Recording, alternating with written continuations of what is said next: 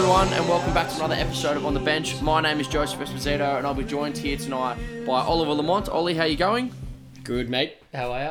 Thanks for Very having well, me back mate. on. Yeah, Feels like it's been a while, actually. Yeah, it has been a little break, and unfortunately, it is with heavy hearts that we are announcing that Stefan won't be with us anymore. A massive thank you to Steph, one of the founding fathers of everything that we do here, everything good that we do here, and it won't be the same without him, that's for sure. But we will move on. Football requires that of us. There's too much to talk about, and I know that Steph wouldn't want us to sit around and not keep doing what we love doing, and that is, of course, commenting on the world's greatest game. So me and Ollie will be here with you tonight, and our old friend Bilal will be joining us later to chat a few things. I know there's a few things that aren't sitting too easy with him. But look, for tonight's show, Ollie, we'll go the usual rundown. So we'll look at the FFA Cup, mate. We'll jump into La Liga. There's been some debatable news out of La Liga in the last week or so. Actually, not even in the last handful of days. There's a question I have around Champions League for you, and then, of course, we'll get into the Premier League leading into the back end of the show. So, mate, without further ado, let's kick it off. It was a massive night last night of FFA Cup action. FFA Cup round of 16. There was almost two massive cup sets. One came through and was probably the biggest scalp by an NPL team in FFA Cup history, and that came in the form of Apia Leichhardt Tigers. Sorry, I just lost my words there. An NPL side out of New South Wales, out of Leichhardt there, in the west of Sydney. And they toppled the current A-League champions in front of a great crowd at Leichhardt Oval, where they toppled Melbourne Victory 3-2.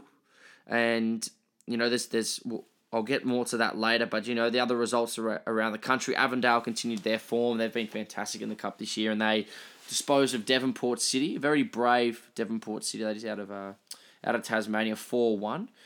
Cam Sober scoring a great goal, and an even better celebration. We actually put up a photo on our Instagram of that last night. And, of course, Bentley Greens flying. I believe the boys at TPO Rankings have them up, I think, as high as 9th now. I believe. I could be wrong there, but I know it is high, that's for sure. So they're flying. They got a 4-0 win over Broadmeadow Magic away from home.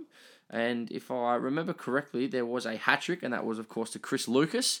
I think it was only the 4th or 5th. No, I lied. The 6th or so, the 7th. I believe the 7th FFA Cup hat-trick. Only the 2nd or 3rd coming from a non-A-League side. So, Ollie, getting back to this massive result, Apia toppling the current A-League champions, the most successful A-League side, 3-2. They were up 2-0, Apia.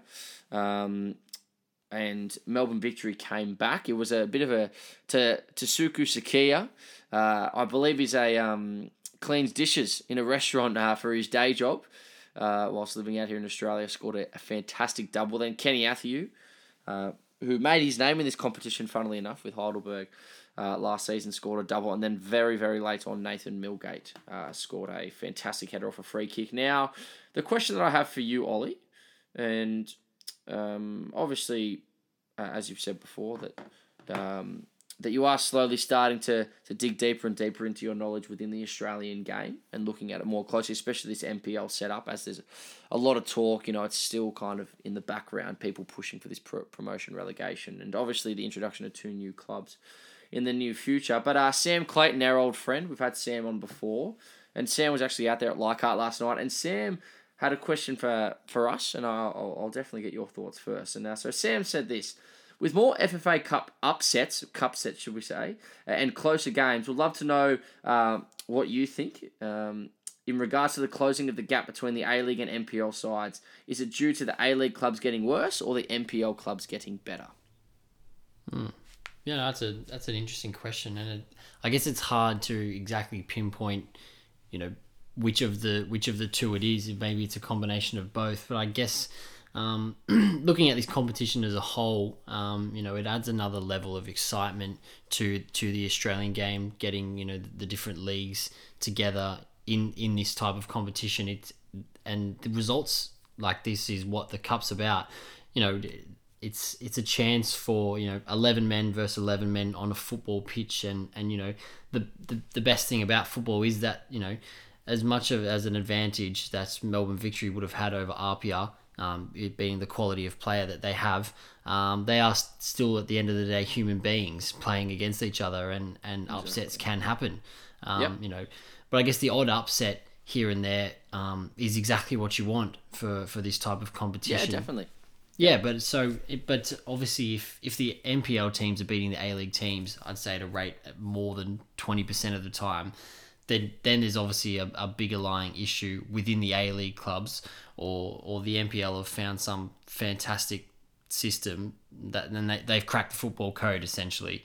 But all in all, as a whole, it gives great exposure to this competition, and a chance for the NPL players to make their mark, prove their worth on the big stage, and show what they've got against top level clubs in the highest league in this country. So yeah, the odd cup set is exactly what you want to see.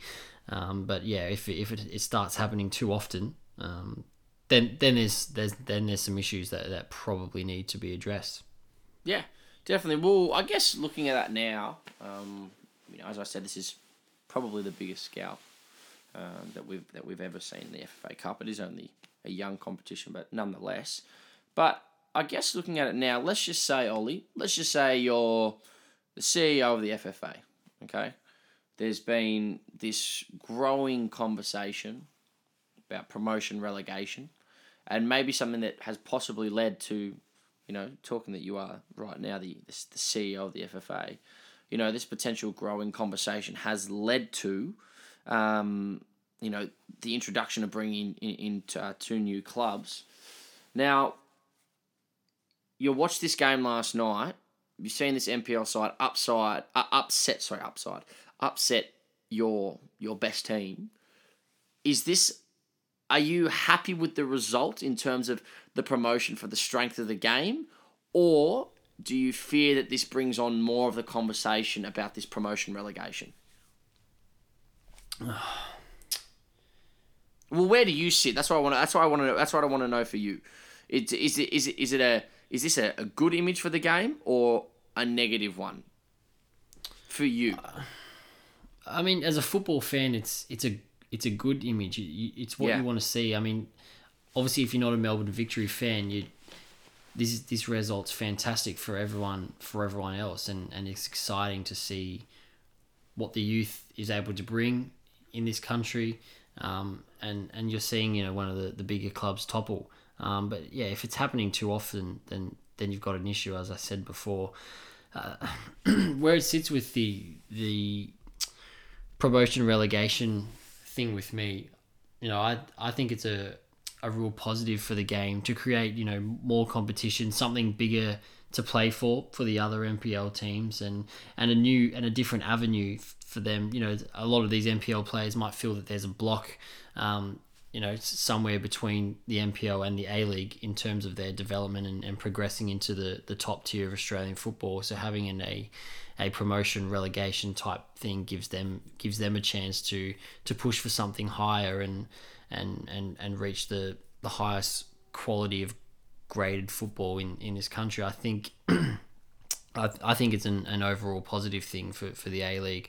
I think they should be open to trying new formats and seeing what it will bring. But I guess for me, I'd be in favour in something like it. And do you think differently, or how does it sit with you?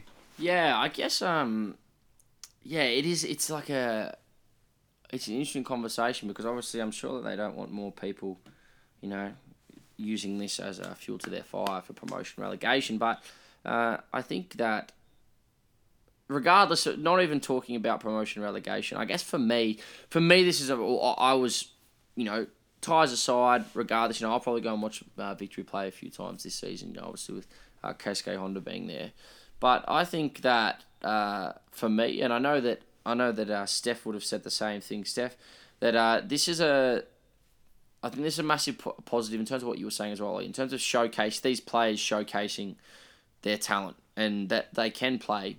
I mean, Sakia scored a double. I think he more than proved that he can play, against professional football players on a weekly basis.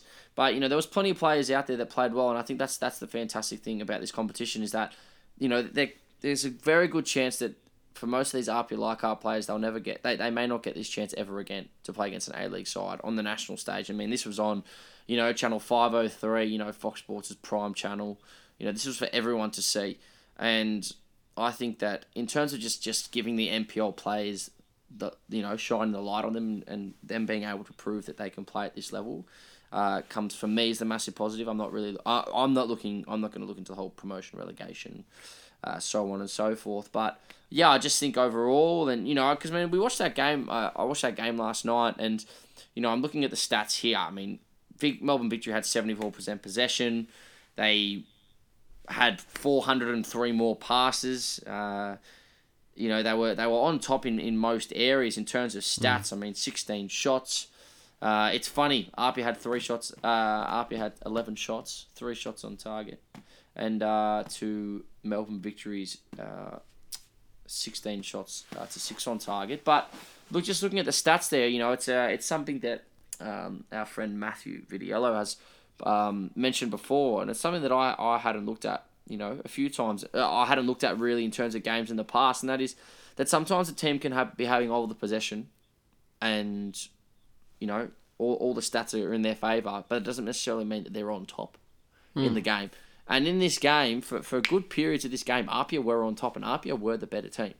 And that's why they've come away. As their captain last night, Franco Parisi, I believe it is, he said to Fox Sports, we wanted this more, and we deserved it in the end of the day. And they did.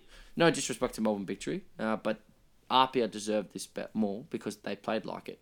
And Melbourne Victory at the end of the season last year, if they'd come and played like they did, then today they probably would have blown RPA off the park, but they didn't want it, and they didn't play well enough, and RPA at the end of the day deserved to be to qualify through to the next round. So I mean, it's a massive achievement for the club. It does bring great finances into the club to help them keep running and doing what they do, and that is being a powerhouse within the NPL football system. So I'm sure, along with the other NPL sides that are through now, I think everyone's hoping. I think we're just waiting for the year that an NPL side goes really deep. And or to the final. I think that'd be an incredible achievement. Do you think that's club. When the promotion or relegation conversations will be Definitely. Had, or do you think it'll heat up in terms of where the game is in this country? Is it still early days for those types of chats to happen at the top end now? Oh yeah, no, I think it'll definitely heat up because an NPL team, no disrespect, probably doesn't have any right to be playing an FFA Cup final. But at the same time, like there's a lot of, RPA would have probably wiped. They would have beaten the Mariners. They would have beaten Wellington. There's a few teams in the A-League that they would have given a real going to. Same as Heidelberg. Heidelberg beat Perth last year. Deserved to beat them. There's been a few teams, I forgot their name, up in Brisbane. They beat Adelaide when Adelaide were the champions. Completely deserved. So, I think if an NPL team was to go like semi-finals, even it'd start to the murmurs would come back, and you'd definitely hear that talk grow. That talk would definitely gain a bit of momentum, that's for sure. But look, we do have a few more match days of the quarterfinals. The round of 16 to go through, so there'll be more discussion, especially if more NPL sides keep getting through. But mate, for now we will push on, and we will look at La Liga. Okay, now we've had a little bit of a look at La Liga this season, but I guess the biggest news out of La Liga, we're only a week into the season, and this is the whole saga around the Spanish FA. La Liga. That is signing a contract with a US law firm that is stating that games this season will be played multiple games, I think a handful of games or a game will be. I think it is a handful of games will be played in the US, and this has caused massive uproar because they didn't talk to any of the clubs prior to doing this. They just did it, and nor did they speak to the Spanish FA, I believe, either. Yes, no, they didn't. So they've just gone and done it, and obviously it stirred the pot incredibly. and we've just only in the last 24 hours, which I believe this story came out yesterday, so if my maths is correct, this would be happening today, and that is that all 20 captains of the La Liga sides will be gathering to put forward their argument against the issue. And I mean, for me, this doesn't. I guess look, before I'll get your thoughts, Ollie, but just quickly before I really get into mine, I guess the biggest thing is that when you look at the La Liga, it's different to the Premier League and the Italian and the Serie A, and in terms of the style of play.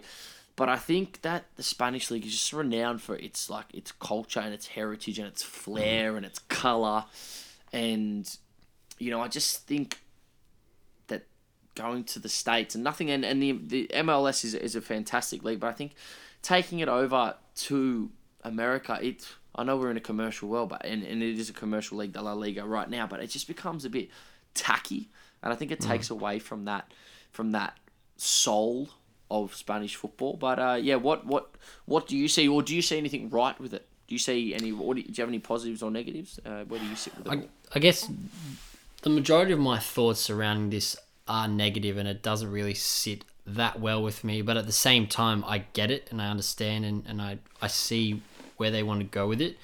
I guess, yeah, you're right. You touched on the culture thing. I mean, there's a lot of history around the Spanish football, and the fans. Obviously they live, breathe, and bleed football in Spain over there, and obviously taking out a significant game from their competition and moving it abroad restricts the ability for the true fans who pay their season tickets week in, week out to be able to attend those games and support in full.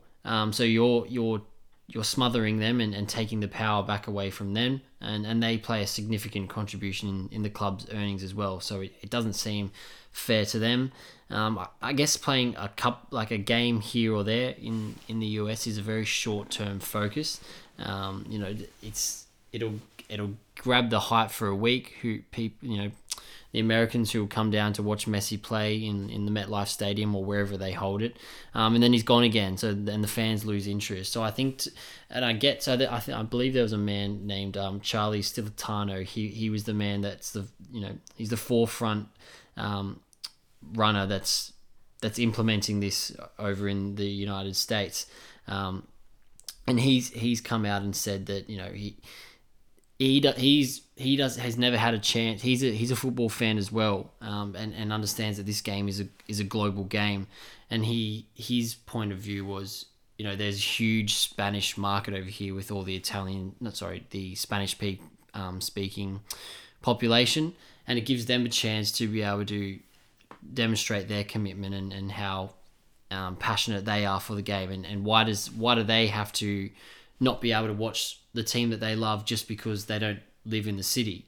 But again, I think it's up to us. We fall in love with the culture of the club. I mean, even though a lot of us have never been there or don't go there often, but that resonates through the club's actions and the way that they conduct themselves, and their culture's buried in the club. And I think foreigners, it's up to us to make the pilgrimage over there to take in that type of culture, and feel what it's about. But I get where they're coming from. It's a global game. There's a lot of third party benefits in it as well. So which sort of the La Liga doesn't want to turn down that type of money, and the clubs just sort of have to sit back and let it happen, I guess. But the players as well, it's quite confusing and stressful on their bodies as well. Takes away from their focus, having to travel back and forth all those thousands of miles. But the biggest concern is that the deals benefit these third parties, and it doesn't have the game's best interests at heart. And that home and away traveling atmosphere, it's just not going to be there anymore. And the local fans deserve that, I think.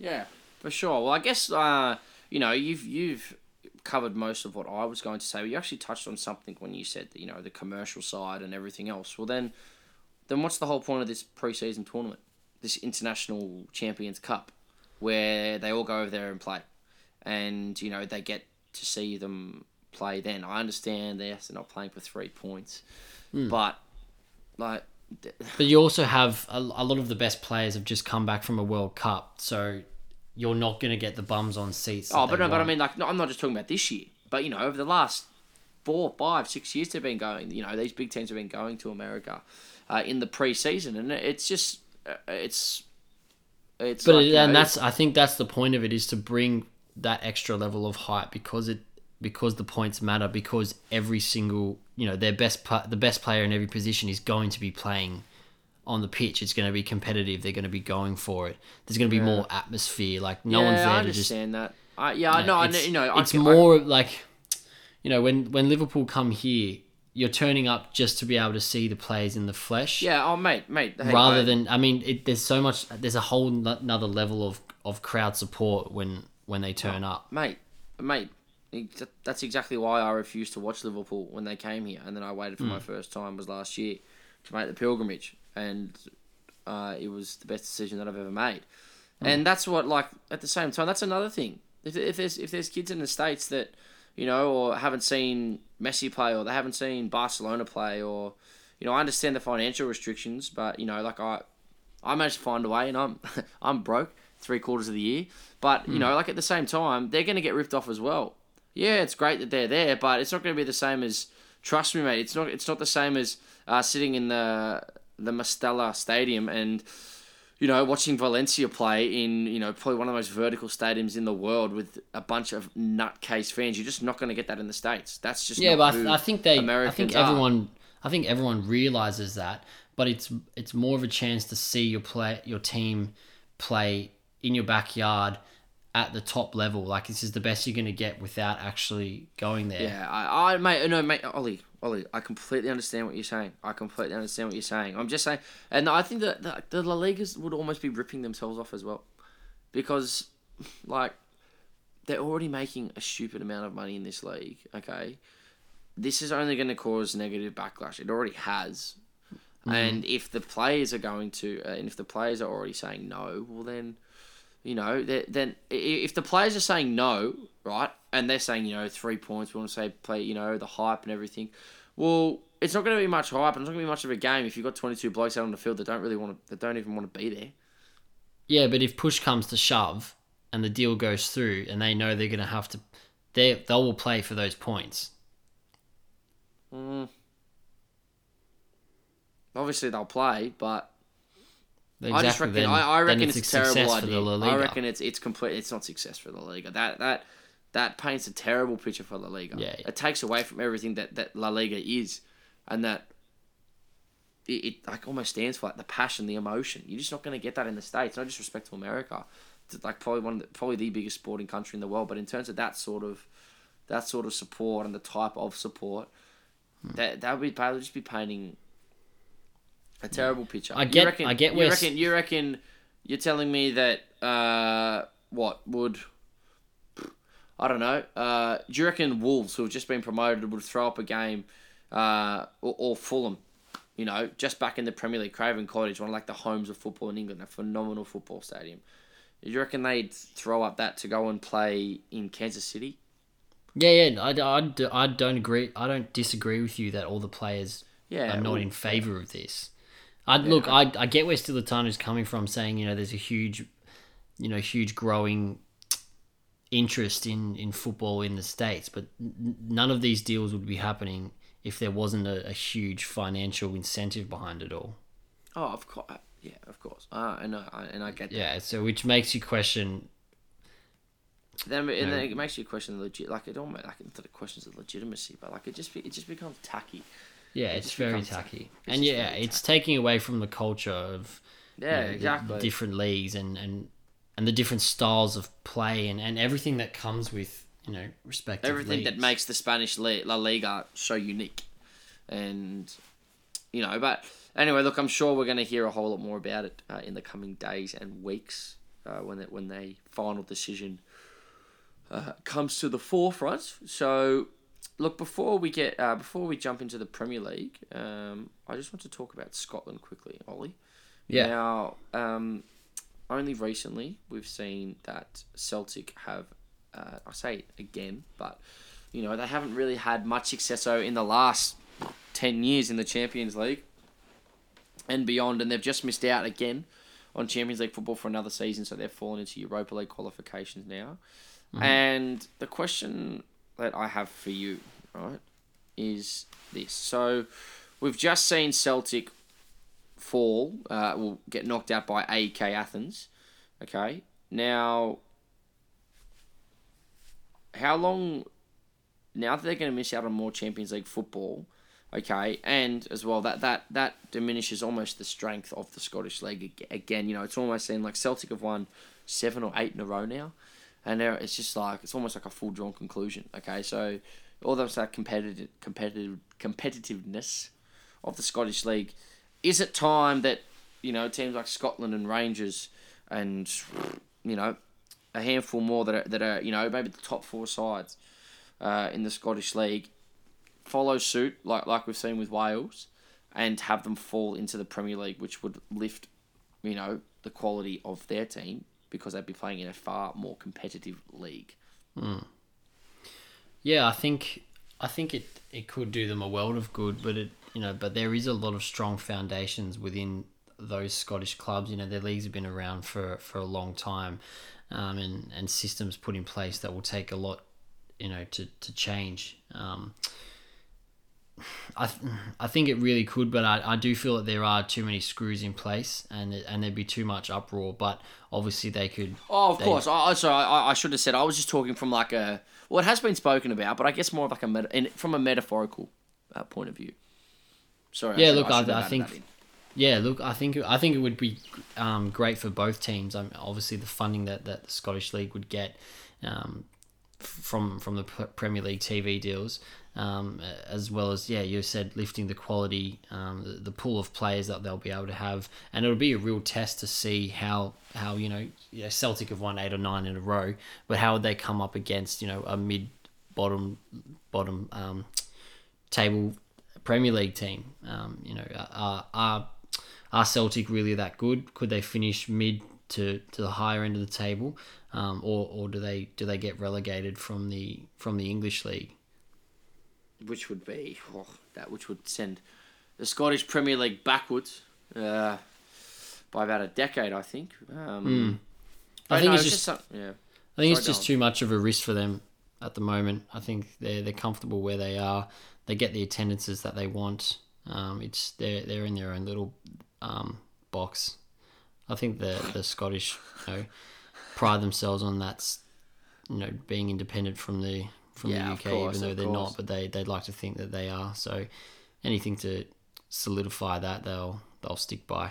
Yeah, for sure. They are a very proud people, the Scottish. But no, it was just something that just quickly I'd seen, you know, in the last week, and I just wanted to get your opinions quickly, because it has been, like I said, you know, it has been spoken about before, and I think that if Celtic just keep winning the league, like again and something's got to change. I mean, it's like something's got to give, you know, and you think like, bloody hell, you know how. It just creates a stupid monopoly. I mean, a lot of the other bigger leagues have that type of monopoly, but exactly 8 or 9 in a row is outrageous. And like how many times? But PSG, it looks like PSG are heading that way as well. I mean, where do you draw the line in Ligue 1?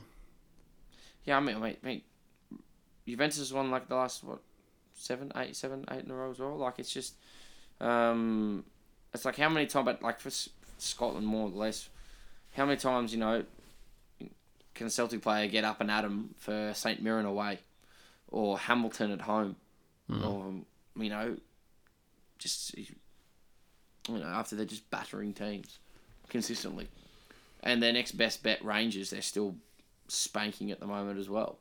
Yeah. But you know, could be different. They still haven't lost the game yet under Gerrard, and Celtic have actually. So lost their first game of the season. Watch this space then. Yeah, well, exactly. Watch this space. Well, my friend, it is now time to talk Premier League. Ah, cool. So what's on the Premier League agenda? Well, tonight we're about to be joined in no less than 20 seconds. Our man Bala. We're going to be looking at what's annoying or pissing off Bilal this week. I know he's got something close to his heart that is rather frustrating for himself. And then I know that there's something you want to talk about in regards to Manchester City. And we had one great fan question from a Jonathan Fashka that we'll get into. But now, we're joined here now with our man Bilal. Bilal, how are you? Yeah, good. What's going on, boys? Don't you just love the Premier League? Don't we ever? Don't we love the Premier League, mate? It's been a great start already, that's for sure. But I know that bringing you on tonight. I know that when I chatted to you earlier in the week, I think the thread of messages was, when are we recording? I have something I need to get off my chest. Honestly, mate, I just want to get stuck in. The floor is yours. I'm just gonna get stuck in, boys. Go for it, mate. Go for it. That's what we're here for. All right, so where do I start? Look, 2 weeks in, and United already out of the title race. It's been what? Surely some kind of personal best. I mean, that's huge. You reckon they're already done? Hey, we've had some outrageous calls on this show. That is true. But you know what? To be fair, I think United were out of the title race before the season even started, in my opinion. Yeah, the way Mourinho was speaking, it was done before it even started. Honestly, it's not even the fact that we lost. It's the fact that we looked probably even worse last week when we won, which was it was despicable. Like the way you parked the bus after scoring one goal against Leicester at home, and I know I already spoke about this last week, but honestly, it's ridiculous. And then you go out and you lose a game like that to Brighton. Honestly, last year, I thought Brighton was just a fancy suburb in Melbourne. And all of a sudden, it's a side that's beating United on their own turf. Like, oh man, it's ridiculous. Yeah, it's all right, look, I'll try to articulate. I'll try to articulate it a little better than I have been. All I'll say is the fact that Jose Mourinho was already defeated before the season is probably the thing that kills my confidence now. And honestly, he's normally a fairly negative guy, but when you take into account that he wasn't and look, I'm in no way excusing him, right? But when you take into account the fact that he didn't get his transfer signings, his transfer targets, which he was pretty vocal about. Whether you agree with how vocal he was publicly or not, he was vocal about that. And he was forced into a corner by Woodward, who clearly doesn't know his nose from his elbow. And you end up with a situation where he's forced to play two centre-halves who are lacking confidence and basically know that they don't have the manager's backing. And on top of all of that, you must say it's a damning indictment when Woodward doesn't give Mourinho his players, because United's not a club that's short on money. United's not a club that's that's scratching around trying to look under the sofa for a bit of extra change. This is one of the richest clubs in the world. They could easily have afforded Yerry Mina. You're telling me that Everton are going to beat United to Yerry Mina if we really wanted to go for him? The fact of the matter is that Woodward stopped backing Mourinho, and that's a damning indictment on not just the situation of Mourinho's job, but the situation of the club, because Woodward can't just go around backing a manager one season and then not backing them the next season, no matter who it is, no matter how much of a grouch that manager is, because I'm not a fan of Mourinho, and I've publicly said that I'm not a fan of his football. But if he is going to get results, he has to be given the resources. And I understand that Bailly and Lindelof are signings that he made, but he's not the first manager to sign someone and the signing doesn't work out. It happens, and normally when a chairman backs their manager, the club ends up with a replacement. You can sell Lindelof. He might make a bit of a loss. Sell him. Bailly is normally a good centre half, but he's not. He's not up to. Is he going to win the Premier League? I think it was. Is Bailly? Gary Neville said so. I think it was exactly right. Gary or Phil? Yeah, said that back line isn't going to win you over the Premier League. Exactly right. Is a back line where Ashley Young, I know he's a makeshift right back, but he's only filling in for Antonio Valencia, who's just as old and hasn't beaten a man, quite frankly, in about 2 years. Mm-hmm. And is that back line really gonna win a Premier League? Like, you have to look at what are your objectives for the season. if you're gonna, for example, if you're rowing across a river and you're in a speedboat with not enough petrol, you're definitely not going to get to the other side. Exactly, mate. What are your ambitions? Are your ambitions to go halfway? Are your ambitions to finish in the top 4? Or are your ambitions, as they should be, as Manchester United, to go and challenge for that league title? I don't say it's over because we're 3 points behind City and Liverpool now and Chelsea and Spurs. I say it because, honestly, we had no ambition, no drive from the start of the season. I went into this season without really much hope. A bit of a prayer, but not much hope at all. And honestly, a loss like that and a win with a whimper the week before. Honestly, if that game had gone on against us, if that game had gone on for 5 or 10 minutes longer, we would have drawn or lost that game. Because we honestly started declining from the 80th minute of last week, and this week the decline just continued, and it never peaked. Honestly, never inclined whatsoever. That Lukaku goal was against the run of play. Manchester United scoring against Brighton against the run of play. Come on, man. Yeah. Bilal, I wanted to get your thoughts on something, because I was going to sort of contrast the differences to where just going to say, your rivals... Ollie, this might work well. Yeah, I was just going to say, Bilal, I was going to pass over to Ollie because he probably has a great leading question here for you about this. So, sorry to cut you off there, Ollie. But, no, that's all right. Yeah, well, I guess my thoughts will... I guess two parts to it. Looking at City across the park, they're obviously flying, and they're well and truly the biggest Premier League powerhouse there is now. They're pretty much what you guys were, 5 or 6 years ago. Obviously it all sort of unravelled for United when Fergie left, and they went through some horrible periods with David Moyes and Louis van Gaal. Now, I guess some would say that the end of last season was the best success they've had post Fergie. But now that there's this new, come the new season, there's this new era of negativity that's just infiltrating that United camp there. What, is it actually growth since Fergie, since Fergie left, or since David Moyes, or is it just more of the same repetitive cycle of United signing big money players that gets them through here and there? And then it all sort of crumbles long-term down the track with the manager. I think we're into Mourinho's 3rd season here. Where is this distinct gap, and why is it happening between City? Obviously, they've employed Pep Guardiola. He's brought in a positive, attacking type of football system that United used to be, branded upon as well, and they've now lost that. Where do you think this huge distinct gap is between you and City, and how do you get back to being, the Premier League giants again? Yeah, so I think it's a 2-part answer. I think the first part of your question, referring to has there been any progress? I believe that there has been progress, because you can't forget that our first season under Moyes we finished 7th, and we had a couple of very, very shaky seasons under Louis van Gaal. But we're currently actually discussing, even thinking about the Premier League title, which I know for many people like myself who grew up watching Manchester United, we think it's a given, but it really isn't, because we've had a very, very rough transitional period, and it's not just for the players who've suddenly had to deal with the new manager.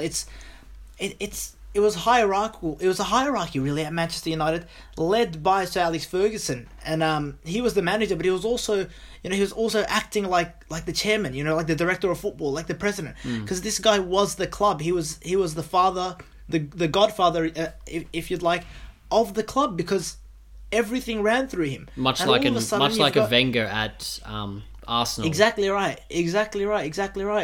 And whereas Arsenal brought in a director of football while Wenger was there, we didn't have any steps, or we didn't take any steps towards doing something like that, because Ferguson obviously went out on his own, and he wasn't pushed in any way. So we never actually saw it coming. The club never saw it coming. So all of a sudden, you're found with Ed Woodward's all of a sudden, in the spotlight. Like before Ferguson left, I'd never heard of Ed Woodward, but all of a sudden he's in the spotlight. Who's Ed Woodward going to sign? I'm like, who's Ed Woodward? Why is he signing players? Ferguson was making all the signings. Why isn't Moyes being backed with all these signings? All of a sudden it's Woodward's decision, Woodward's call.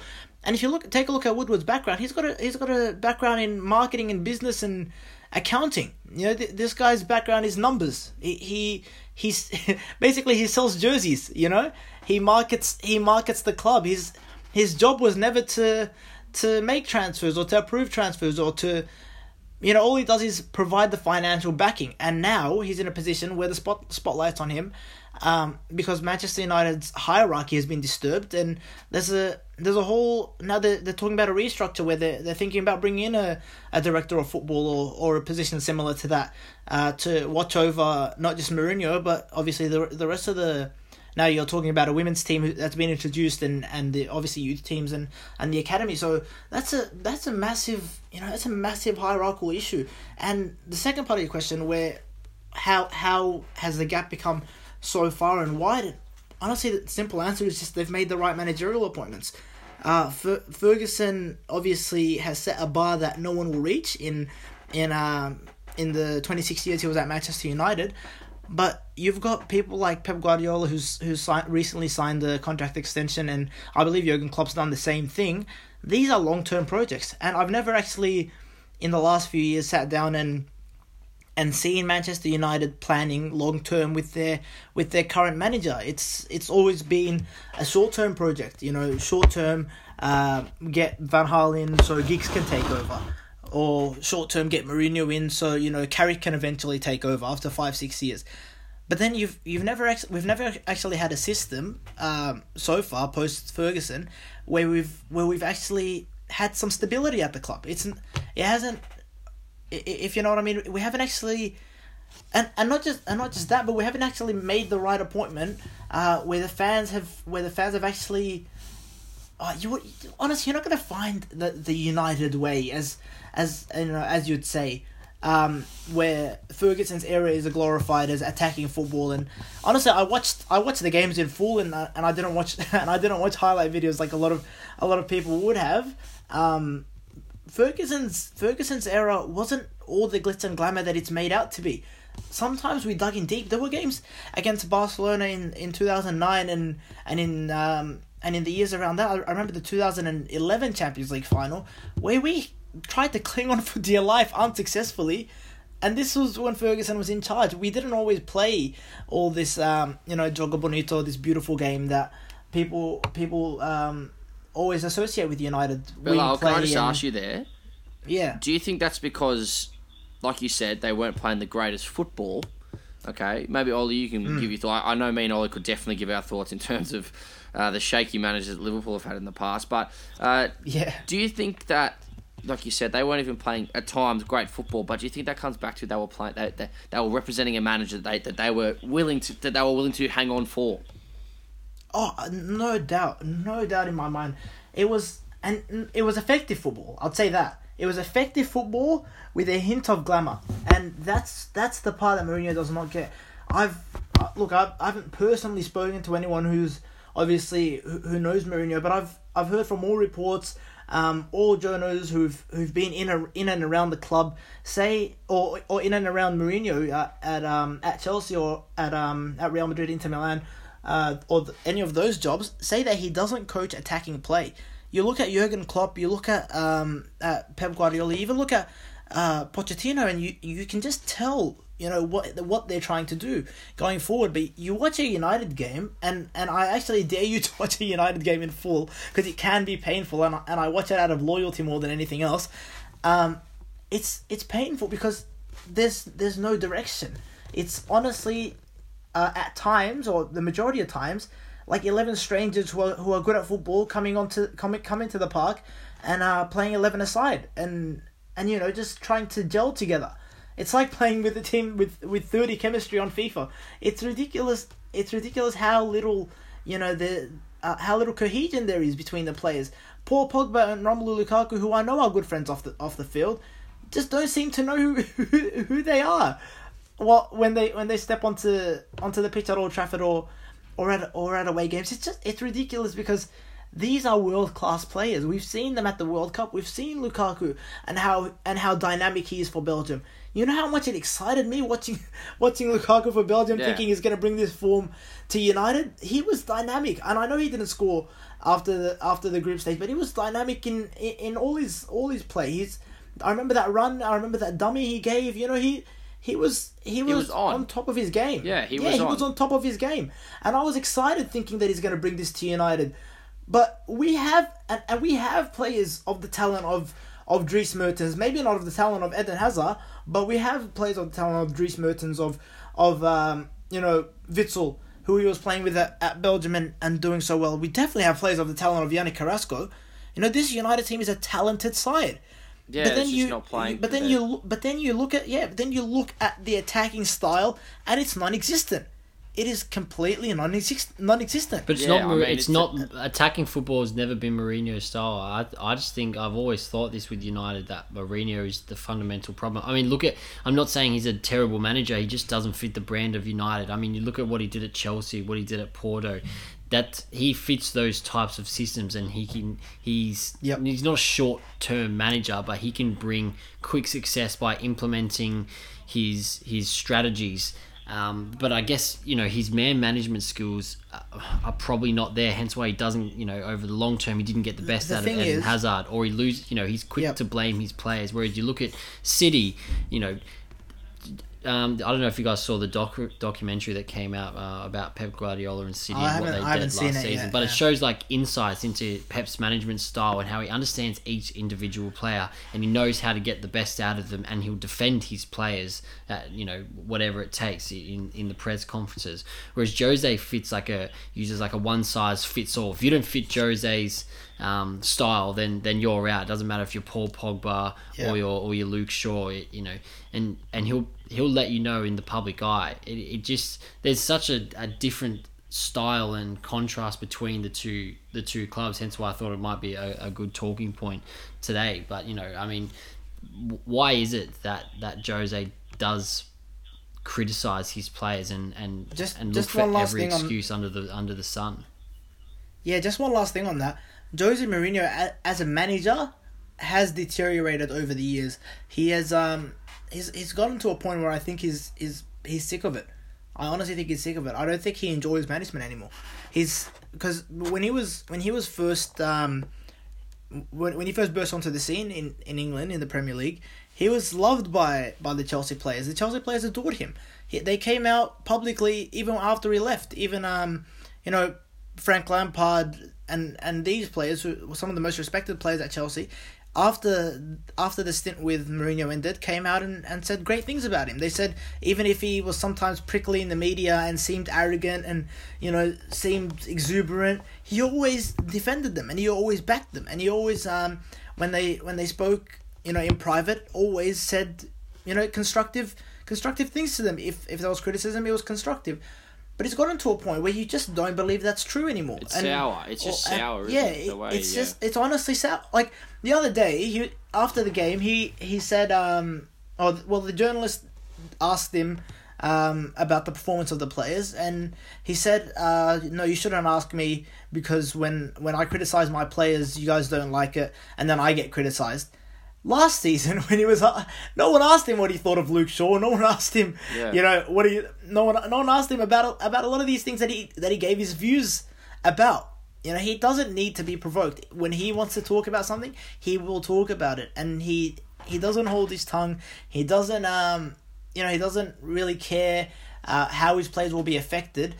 I'll give you another example. Many people might not have seen this. I was watching the pre-game show before the United game, and he was speaking about Anthony Martial, and the reporter asked him.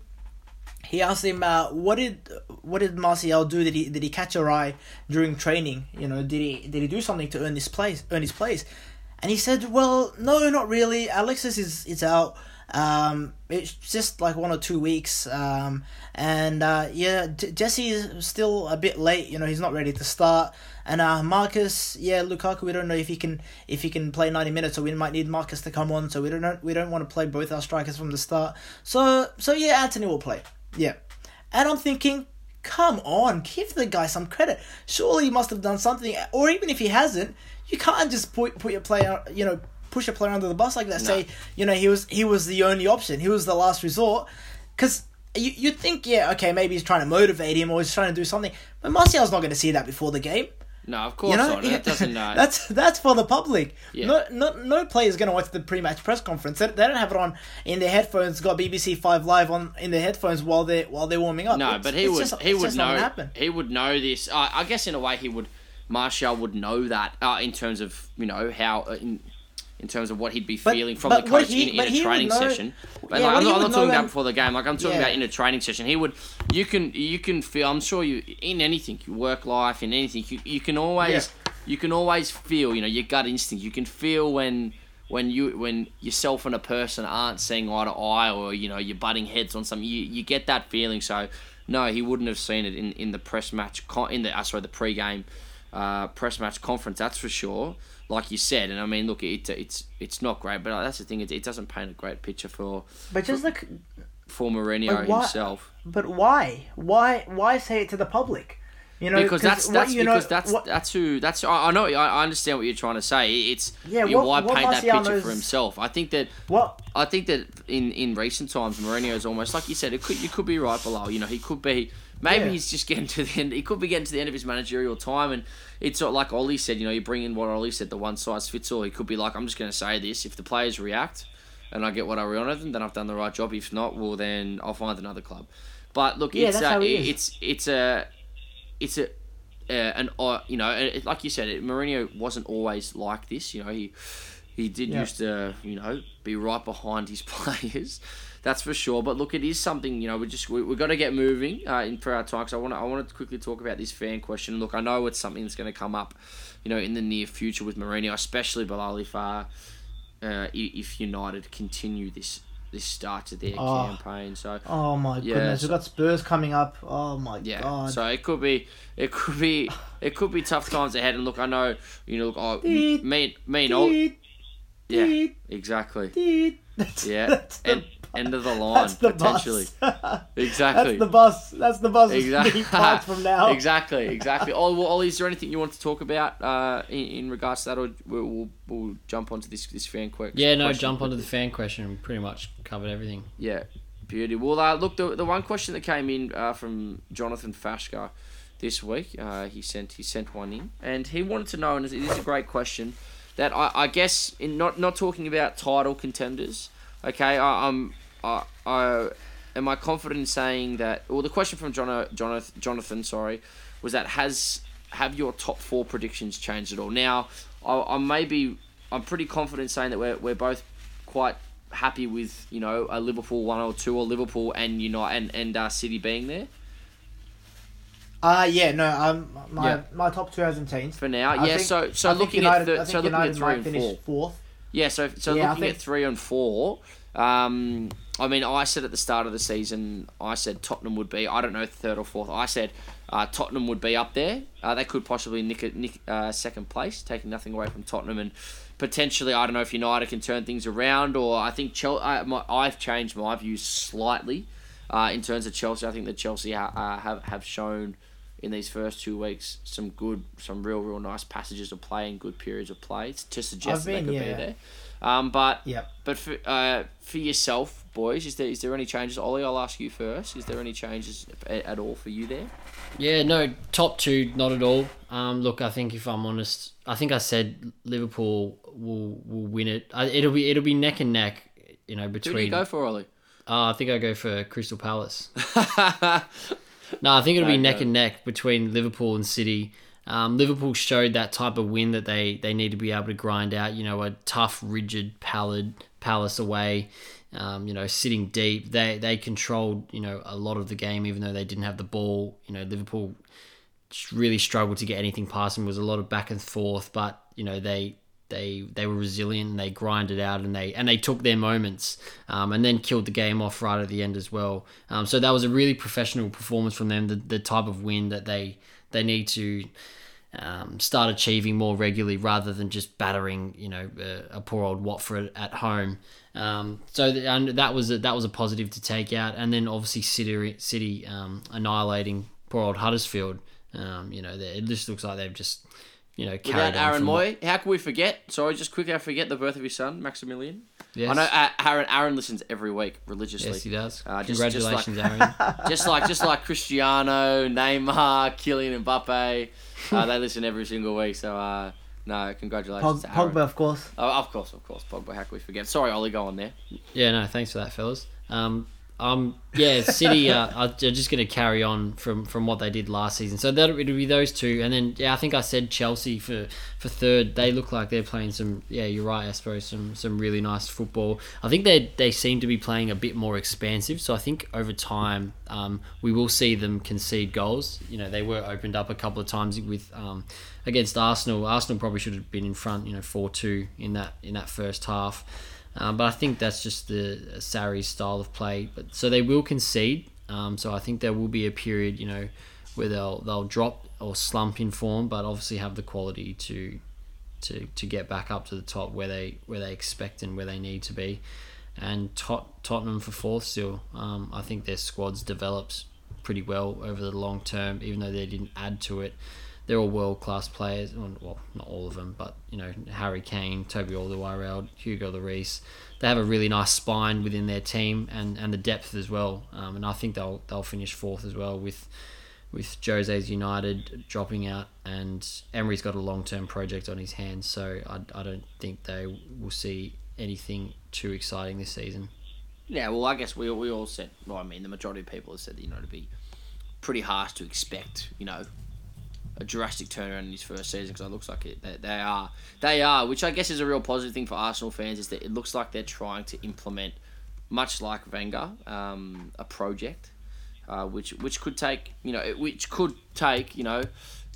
or 4 years to get going. But Lowell, mate, yourself, is there any changes at all for you?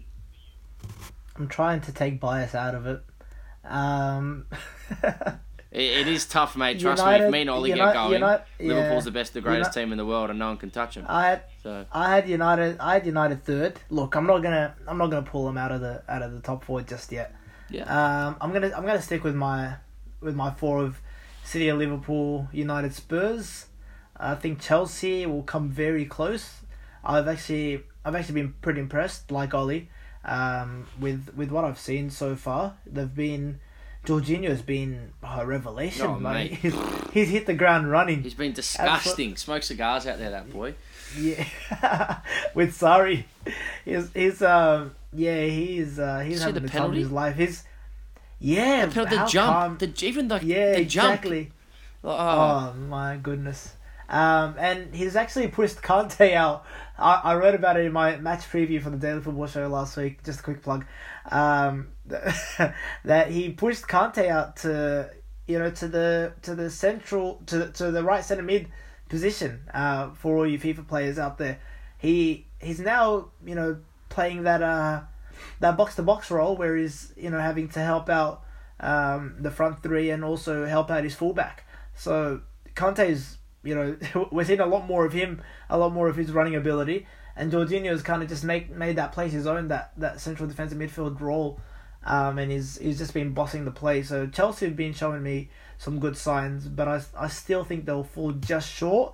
I think Morata was made to look very quick by Arsenal's very, very slow backline. I mean, you can coach a defense to be better, but you can't coach speed into them. Yep. And I think Emery will realize very quickly that he can't play a high line with this defense. He had the likes of Marquinhos and Thiago Silva at PSG, and he's just not able to. He's just not able to play a line that high with Arsenal, as he'll quickly find out. Yeah, if he's being exposed by the likes of Morata, who's not quick in any universe. He's not going to be playing that line for very long. I know that he vigorously analyzes footage, so he'll look at that and he'll tell Socrates and I've completely lost the name of the other centre half. And Mustafi to drop a whole lot deeper in the coming games, I think. But yeah, Arsenal still to finish sixth. Then I'm hoping. Look, I'm praying that United will beat Spurs and remain in my predicted top four. Okay. Fair enough. But if we beat Spurs, it'll be ugly. It'll be hideous. I'll come back on next week and I'll tell you all about how I fell asleep during the game. Oh, mate, no doubt you won't hold back. That's for sure. But no, mate, thank you very much again for coming on. No worries. Yeah, so boys, that wraps up the show for tonight. Thank you again to Jonathan for that fan question. And, each week we will be putting out a post in regards to our fan questions. So do get involved. As I said, they allow for us to have, great conversation and to open up our thoughts on things like this. Because, in the process of putting things together, sometimes we forget topics and things, to talk about, little things in there. So your questions definitely help. So please do keep sending them in each week. But, boys, I will say thank you. Bilal, thank you again for coming on. Ollie, as usual, thank you very much. And no worries. with that wraps up the show. And, boys, we will talk same time next week. See you then, fellas. Cheers. Take it easy, boys. Bye. Hooroo.